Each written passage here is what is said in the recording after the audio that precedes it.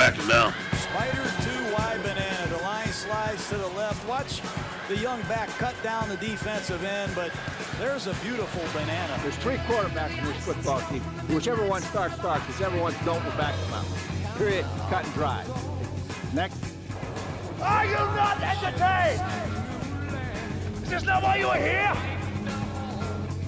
Yeah, well, you know, that's just like your opinion, man.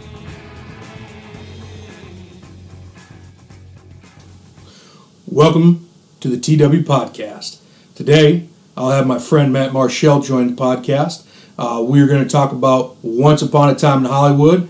We'll go through parts of the movie we really enjoyed, as well as talk about odds and ends of other movies towards the end of our 40-minute conversation today. Today is April 23rd, Thursday. That means the start of the 2020 NFL Draft will be tonight. Pretty excited about it, as you can tell by all my New York Jets stuff I got on today. I'm expecting the New York Jets to make a pretty good draft pick today.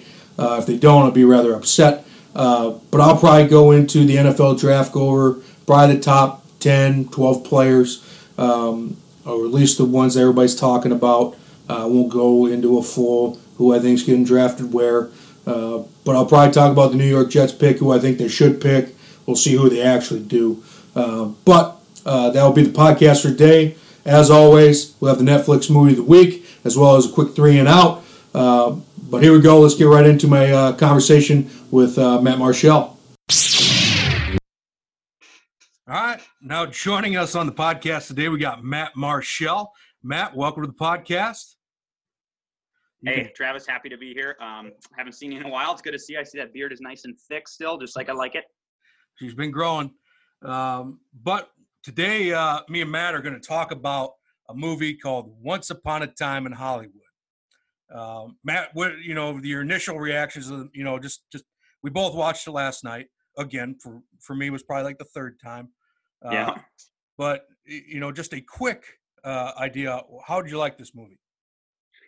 Well, I'd like to start by saying I liked it a lot. I like most of Quentin Tarantino's movies, right? So I went in with a positive attitude, and honestly, if you're gonna go watch a movie, that's part of it, right? You gotta. If you go in there thinking it's going to be not good, it's not going to be good, right? So, but I liked it a lot. The dialogue in all of his movies are great, and you put Brad Pitt and Leo in the same movie, and it's going to be a hit. There's no question about that. That's where in the movie, even the narrator, which is Kurt Russell, like everything about the way that actual conversations would go in real life is like how they go in a Quentin Tarantino movie, which I would say I'm a big Tarantino fan. I'm not saying I love every one of his movies, Yep. but I watch a lot of Inglourious Basterds. It's like one of those movies that if I'm bored, I'm watching it. But that's just Tarantino. But let's get right into the nuts and bolts of things here. First of all, the runtime is 2 hours and 41 minutes. How did you feel about 2 hours and 41 minutes? It doesn't bother me. If I like a movie, I'll watch a 5-hour-long movie. Where we're at right now in the quarantine and with all this stuff, the longer the better, I think.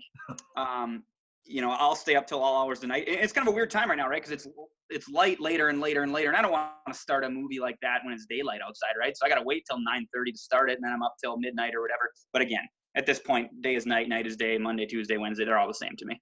Yeah, it's all blended together. We just got to figure it out. But I feel the same way. I mean, a lot of people would say the movie was kind of slow, which is fine. I like a slow build movie, which usually makes the ending that much better. But 2 hours and 41 minutes, I didn't feel like the movie was that long. I felt I was kept going in the storyline. But here's the description of the movie. A faded television actor and his stunt double strive to achieve fame and success in the film industry during the final years of Hollywood's golden age in 1969 in Los Angeles, California. Summer of 69. Great summer. Great summer, right? The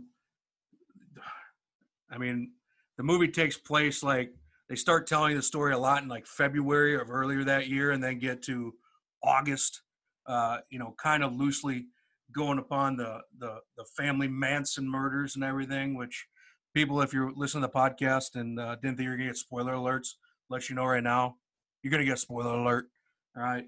Well, I mean, I would say this, Travis. I would argue it's not a spoiler. I would think that the movie's better if you know the context. If you know that it's about kind of vaguely the Manson family, right? Like, if you don't, to me, it wouldn't make a lot of sense. I'd have a tough time recommending this movie to somebody based on the length, based on the time, the slow pace, like you said. And if they don't know it's about the Manson family and they don't have any background about that, about Sharon Tate and the murders and all that, it might not make sense, Right. It might be a little harder to grasp, but you got to be a high-level movie watcher, I think, to really get everything out of Quentin Tarantino movies. There's no question, because in a Quentin Tarantino movie, there are so many Easter eggs throughout the movie, whether, it's something to do with like the cigarettes they use in every movie are like the same brand. Like he uses the same brands in every movie, no matter if it's Django Unchained back in the day or something new. Red Apple Tobacco. Yeah. Here's like a good one I noticed last night while watching it, because I watched Inglourious Bastards the other day. One of the movies, when he goes to Italy and does the spaghetti western, the director's name is Antonio Margheriti, which if you Margheriti. Margheriti. So, Margheriti. So I was sitting there, I'm like, oh, that was the guy, the fake director they're pitching in Inglourious Bastards. Like, this is like just those little things that tie things in. I really enjoy. Like, I wouldn't even picked up, like, first time I watched it, I didn't even pick up on it. So, it's kind of one of those things. If you watch a couple Quentin Tarantino movies back to back, you pick up on some things. And a lot of the same actors too, right? I mean, Leo was in Django. Four Horse Sally or whatever from the Hateful Eight, right? Is Kurt Russell's wife yes, in this one? Bell. Yep. And I'm with you. Like, it's great. So much that goes on. Yeah. This movie is kind of split up into like three perspectives the entire movie. You got the Rick Dalton character by Leonardo DiCaprio. You got Brad Pitt's character. What the hell was his name? Cliff Booth. Cliff Booth might be one of my favorite characters of all time.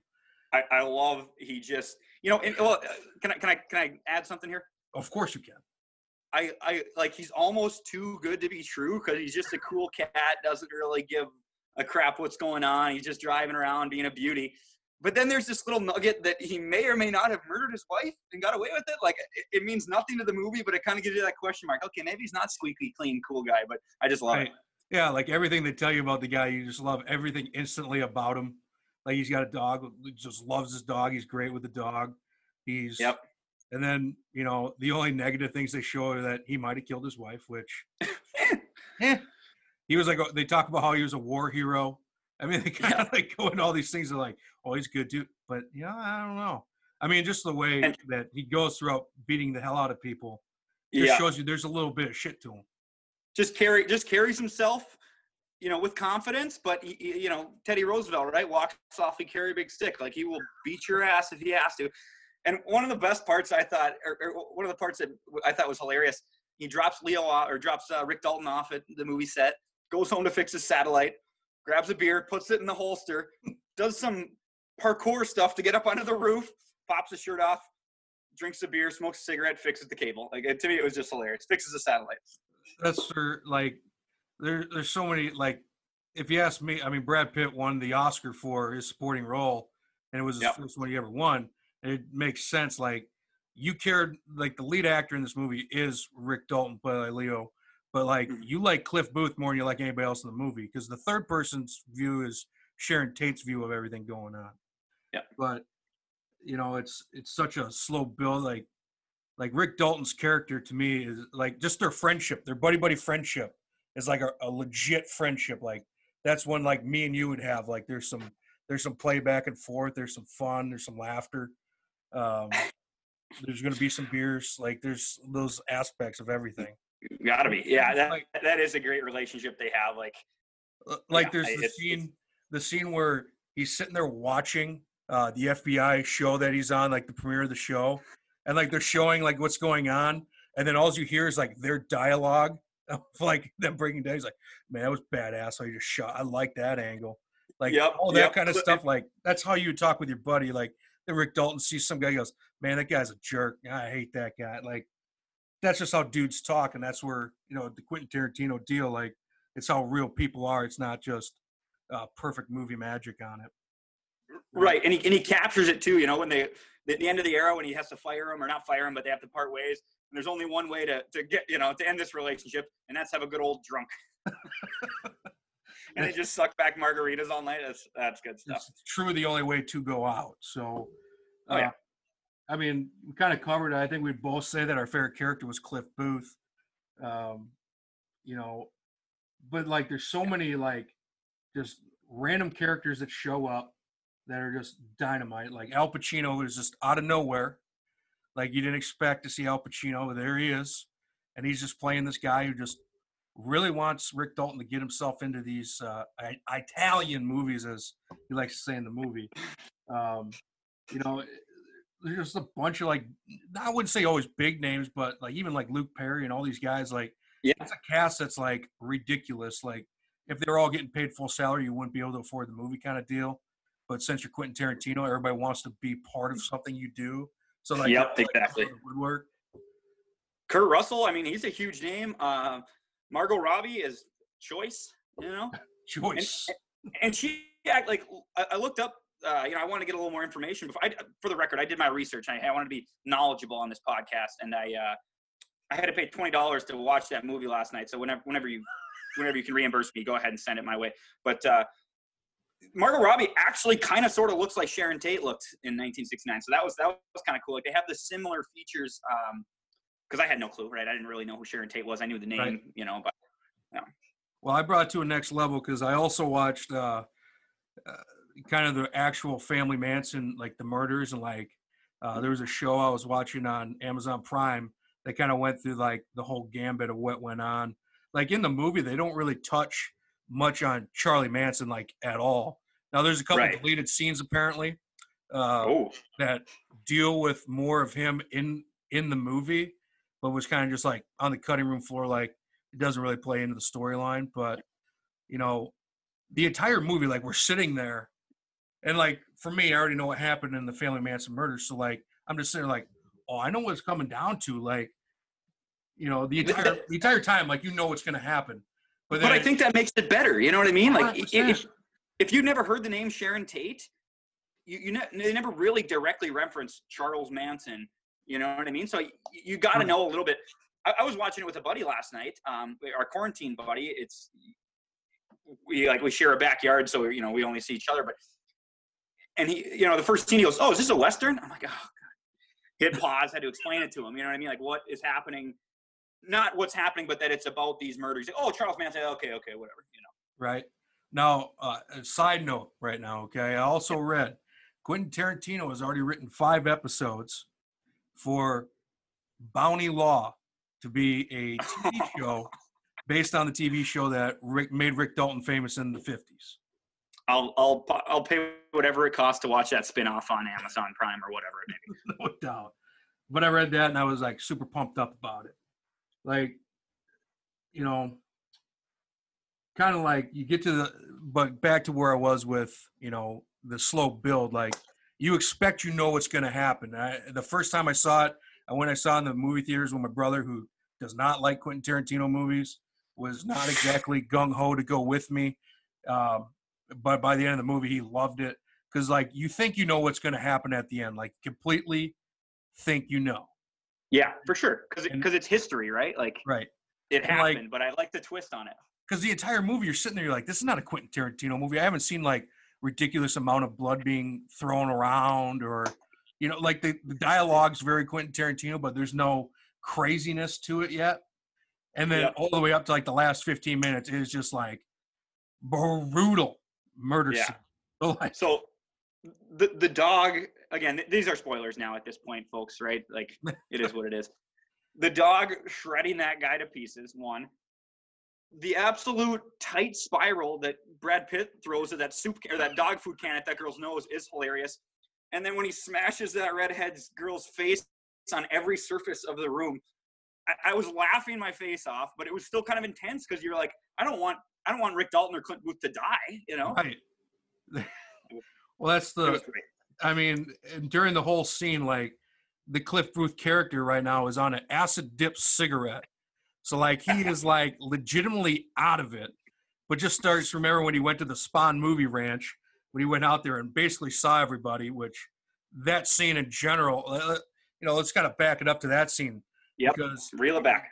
Yeah. So like when he goes to this spot, you're sitting there and you're like, man, this is eerie. Like something's gonna happen. This is one of the scenes in the movie where you're like, okay, he wants to go see George Spahn, who's the guy who owns the ranch. Like they think in his mind, he's either dead or something's going on in a fashion. Yeah.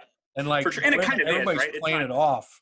Like you think that he's dead. Like he starts walking to that back room and like he's taking his time. Like he's really like drowning every ounce of us to like, dude, what is he gonna see when he opens this door?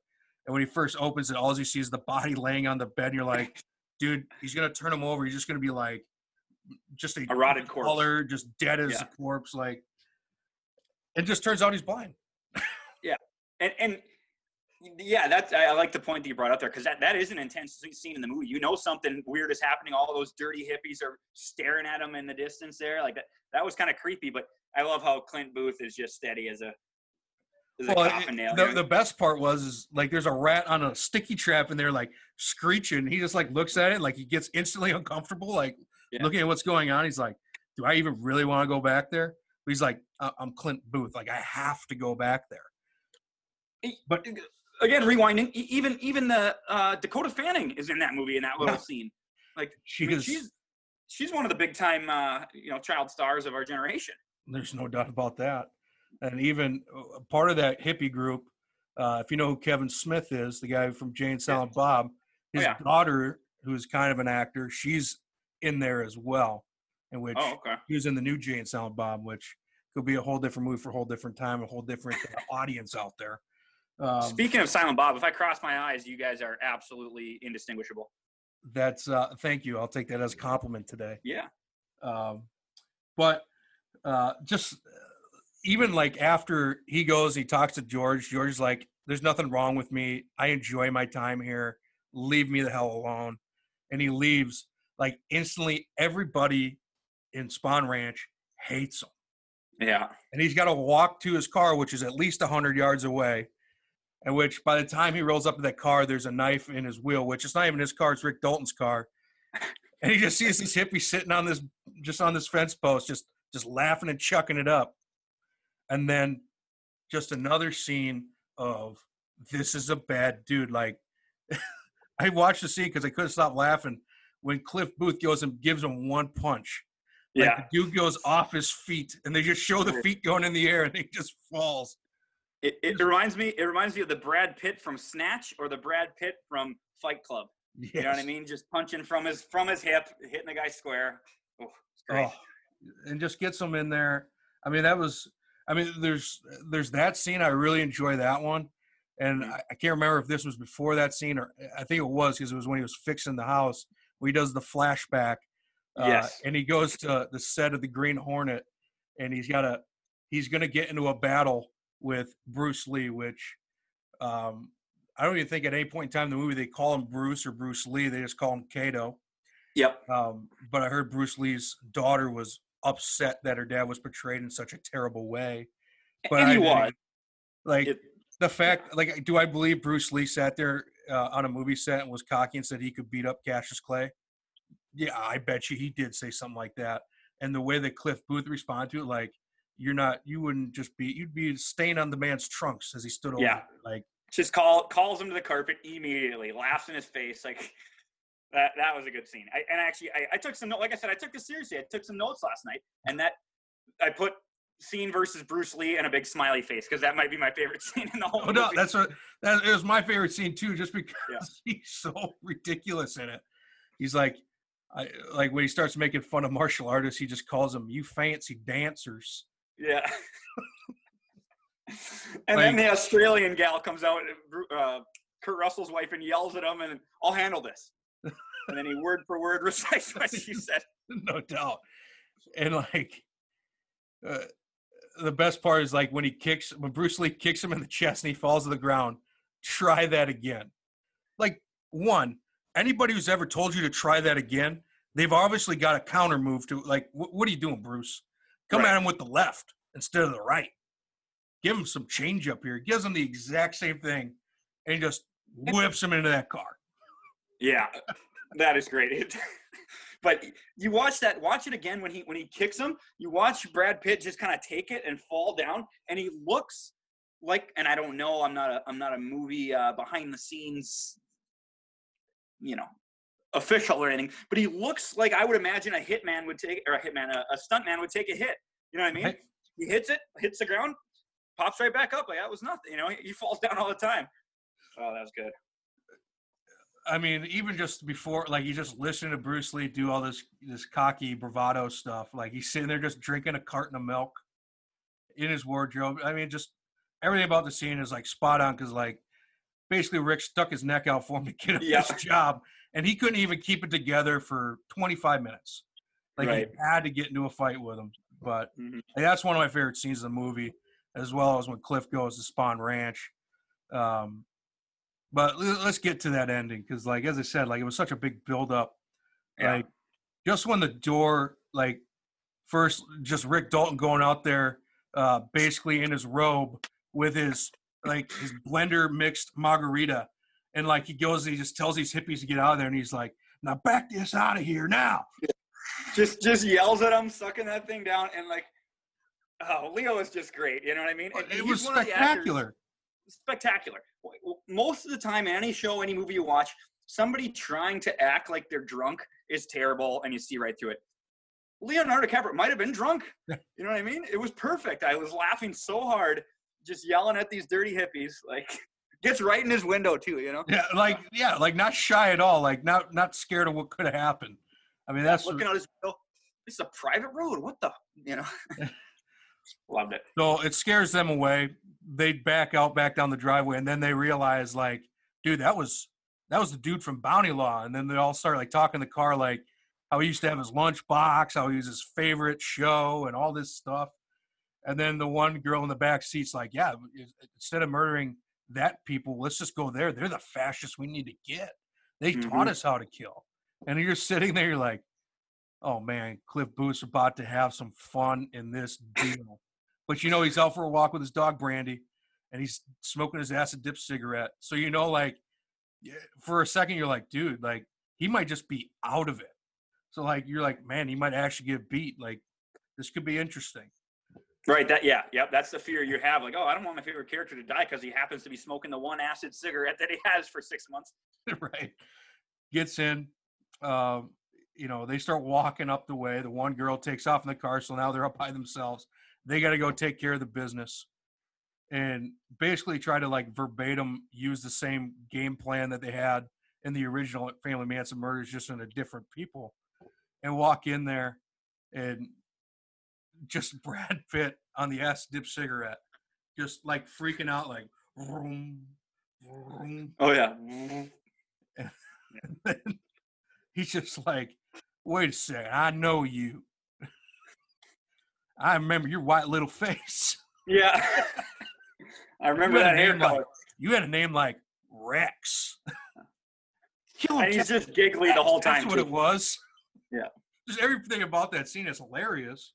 Right. But something bad's about to happen. Like, it's spot on. Like, great. And just, as we said before, the montage, like, he sicks his dog after the guy with the gun.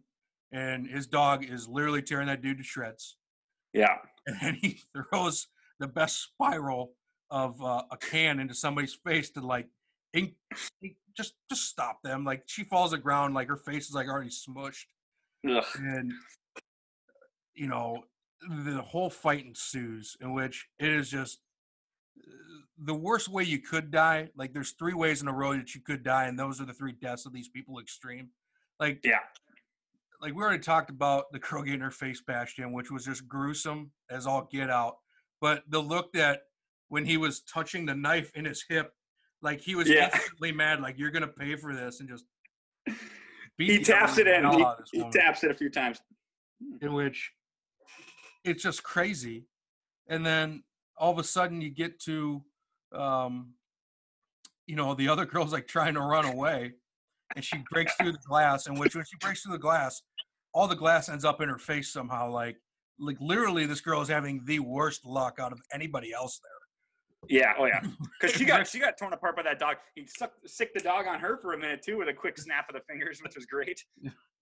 And Rick Dalton just listened to his headset, falls off, and then just one of those timely little moments where they put this little scene from a movie early on, the 14 Fists of McCluskey, where he used a flamethrower. For some reason, he kept the flamethrower. Right. In the backyard, just despite sheer luck. And it still worked, thank God. It just toasts her. And, just like that whole scene. And then, like, at the end, where the police get there and the other three are dead and Cliff's getting taken off in the ambulance and, like, they're just, like, chill. Like, they're not freaking out. You go to sleep. Come see me tomorrow. Bring some bagels. I'll be in the hospital. Like, just so nonchalant. And then finally, Rick Dalton gets to basically the whole movie. He wants to be a great movie star, and he thinks like Roman Polanski is like one of the bigger guys at that time. Like when I first heard the name Roman Polanski, I don't know who you are, and you're dressed like Austin Powers in the scene. Like I can't handle you for a minute. Go ahead and Google that name, and you'll be like, oh. But movies I'd watch, but gets to go up there's there. More to that guy. Like, I mean, everything about this movie was spot on for me. Like even the soundtrack. Yeah.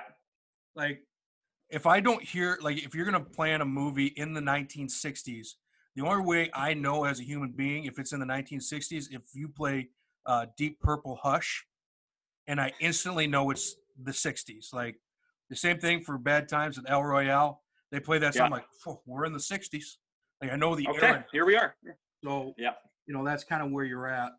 But, I mean, they had some Bob Seger in there, like, Ramblin' Gamblin' Man, like just the soundtrack itself was getting me juiced up. And Tarantino, like, not just the dialogue and the violence and the gore, but he's got some little things in his movies, like the soundtrack and the little things that they're doing, opening a pop can, how it zooms right in on the can and he pops it open, or the dog food, or on Django when he's filling up the beers behind the bar, Doc Schultz, you know what I mean? Where you just really get into it. You hear these little sounds and these little close-ups on stuff that, to me, I love it. And I'm not a cinematography guy. I don't know these things, but I know I appreciate it. Right. But for me, like, this was an instant classic. Like, agreed. 100%. Like, there was two movies that came out in 2019 that slid up, and they both didn't win movie of the year in the Oscars or whatever. But, like, Once Upon a Time in Hollywood instantly went into the top 10.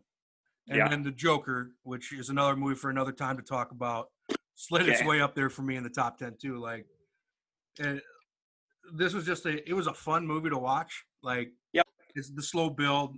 There's comedy aspects in it to make you laugh, parts to make you feel uneasy, like a typical Tarantino movie. But it was great. I loved it. I agree. It was great, and I loved it too. I like that it reminds you that you're at the movies. You know what I mean? Right. Some of these intense movies that you're watching, that it's like intense and you're there and you want to make it seem real. But this one, it's kind of funny. It's got, like you said, Kurt Russell doing the narrating, and it, is a little ridiculous. It reminds you, I'm at the movies, I'm here to have a good time, and it did not disappoint. Let's just say that.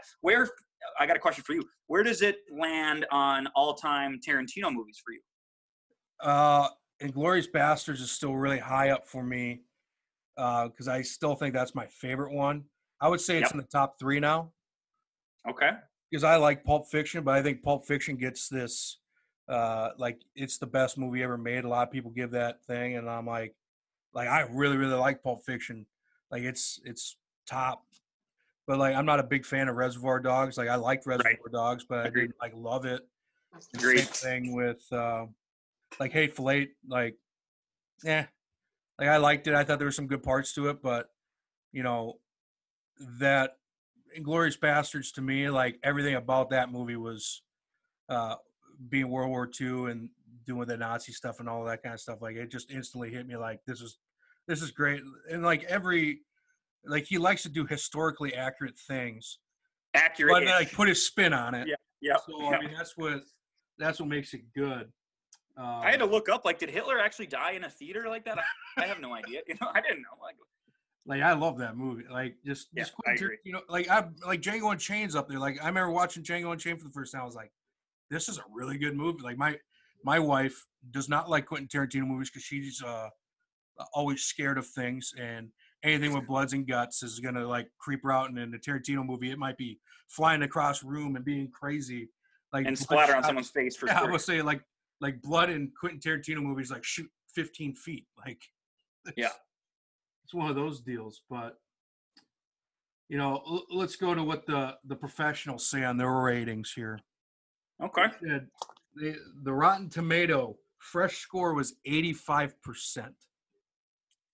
which I feel is a little low. I would at least think it's in the 90s. But the audience score was 70%. I fine, right? Like, I consider myself, and we've had conversations about this many times off camera. We're movie guys, you know. Quentin Tarantino made this movie for movie guys and girls, right? It's not just your average, and granted, it is because he's trying to make money on the thing, but we're going to appreciate it a little bit more. And I knew that watching it, like I said, my buddy I watched it with yesterday, he probably said, it was worth 2 hours of my time and left. So I don't care what the audience says. I don't care what anybody says. I thought it was great. And you got to trust Leonardo DiCaprio's instincts on something like this, Right. Is he going to star in a movie that's not great? I don't think so. Now, before the entire Rona went down, I did take a trip to Los Angeles into the Hollywood area.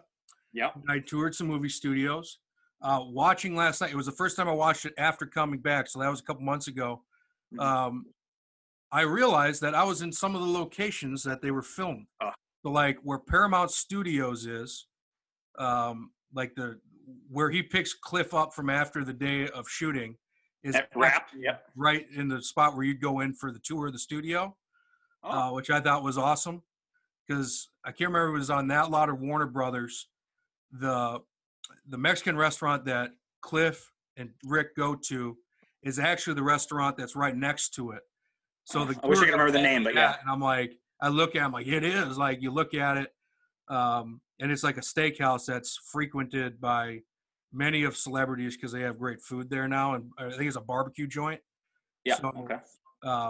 But like Tarantino, he spent like Hollywood Boulevard, just shoot the one scene where Rick not Rick, but Cliff goes through the whole thing. Like they renovated Hollywood Boulevard to look like 1969. Like 3 or 4 whole blocks. So, I mean, and they kept doing this on multiple things. Like, they wanted to make it look like old Hollywood because he was like, this was his love story for Hollywood. Yeah, exactly. Hollywood people would probably appreciate it more than you or I. But granted, you've never been out there, but I could see, you can see that. You know what I mean? I can see what he's going for, which is awesome. Well, that's what I mean. You need to get yourself to Hollywood at some point and go on a movie tour and kind of get the idea of like how they actually shoot movies, and it kind of like blows your mind where you're like, oh my, like how, like this is ridiculous.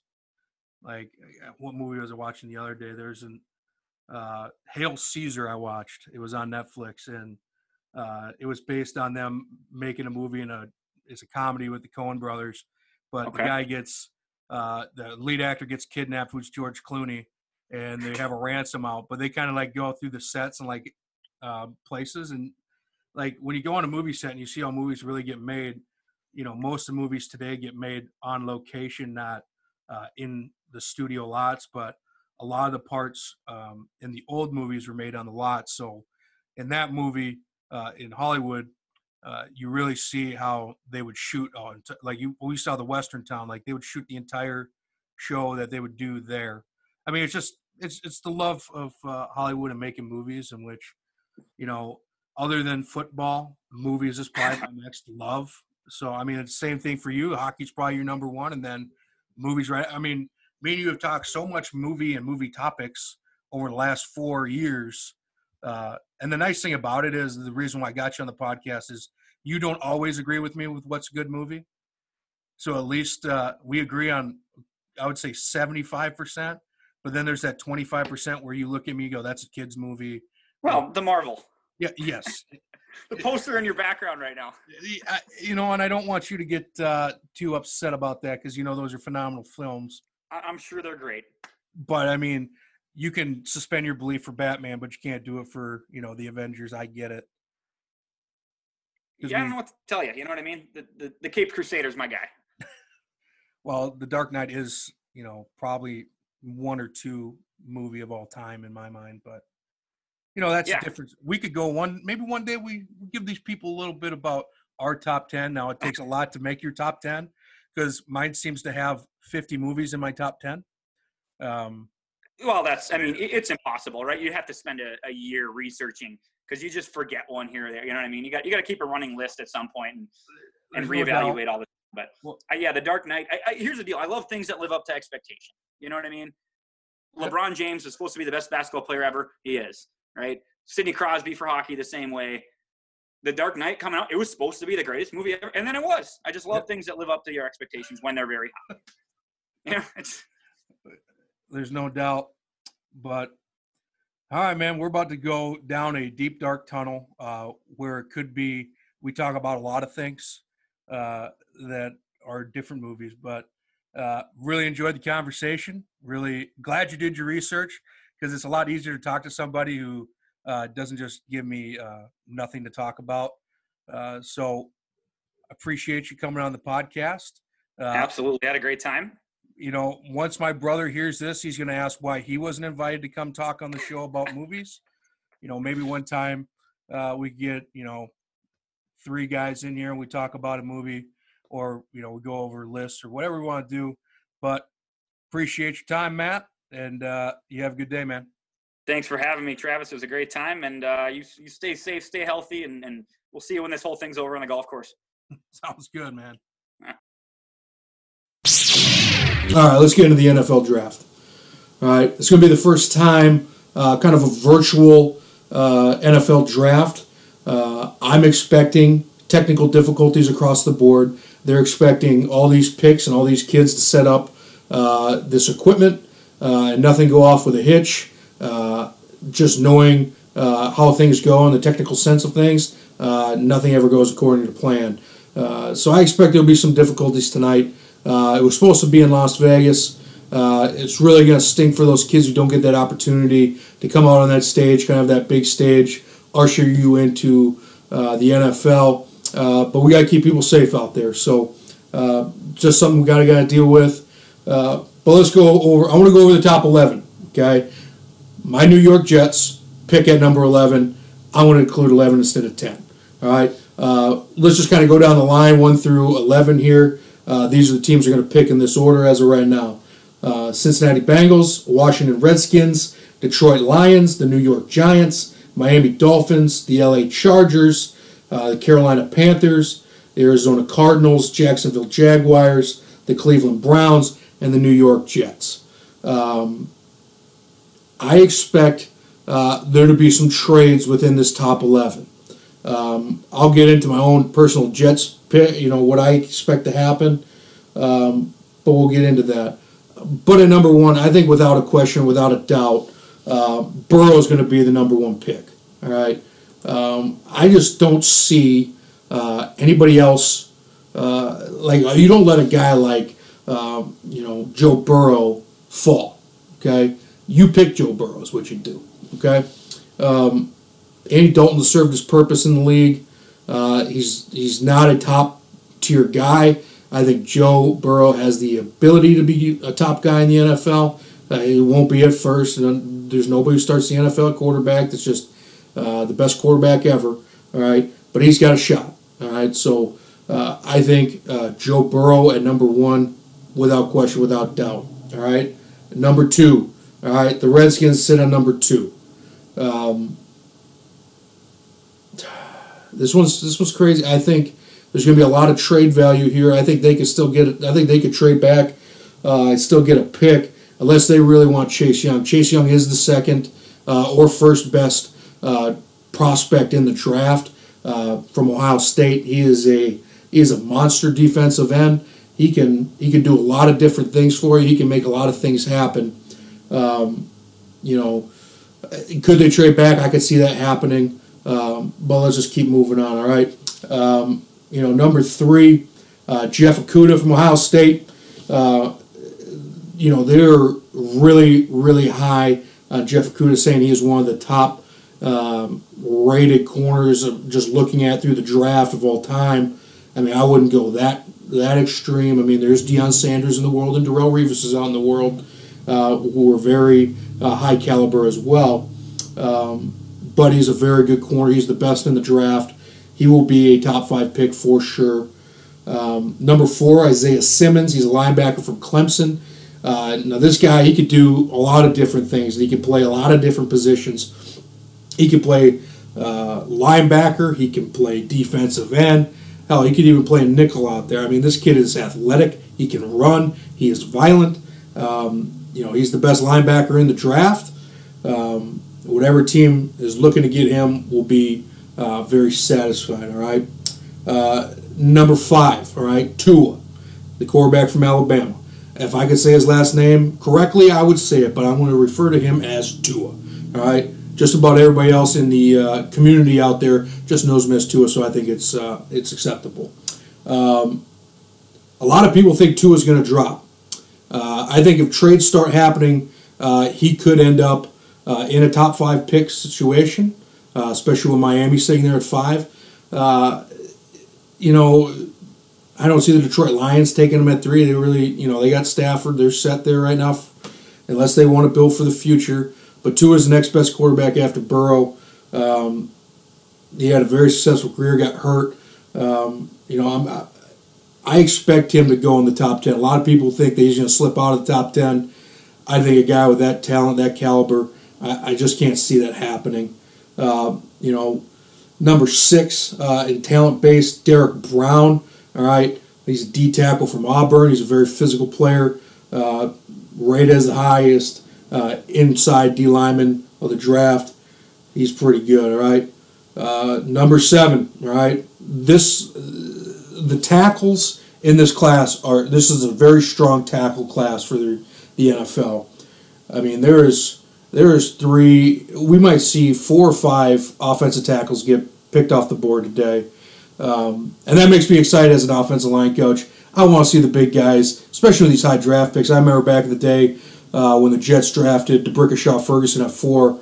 Didn't even look back. Like, that was one of the greatest picks they've ever made. He was a very talented player for a long time. And later on in that draft, they drafted Nick Mangold at pick 28.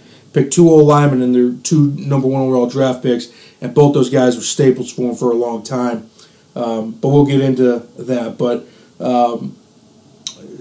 Mekhi Becton, I think, is the best tackle prospect out of the group. All right, he's from Louisville. He's got size. He's got ability. He's strong in the run game. He can pass protect. I think he's the most well-rounded out of them all.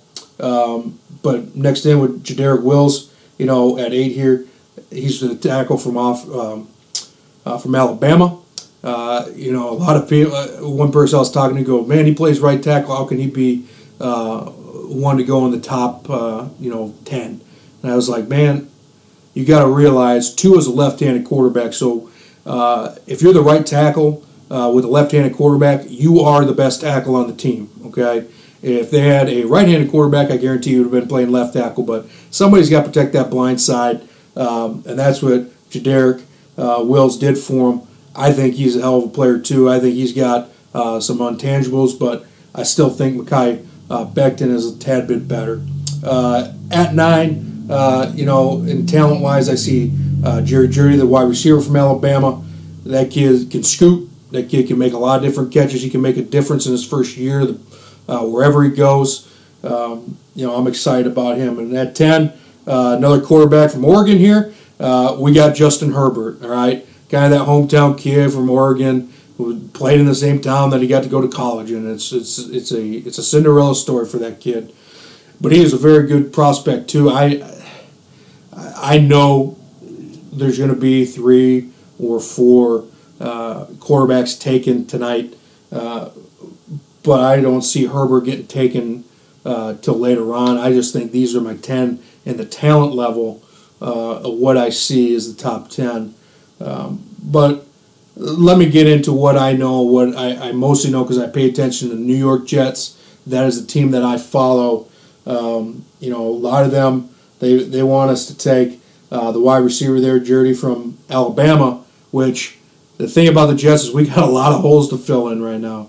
And I think the biggest hole that's sitting there is offensive line. They were atrocious last year at protecting.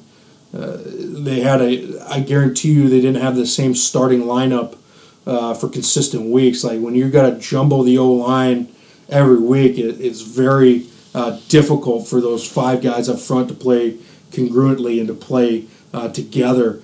You really learn how to play with each other when you get that familiar, with each other, where you guys play. You don't even need to make calls. You know what that person's going to do.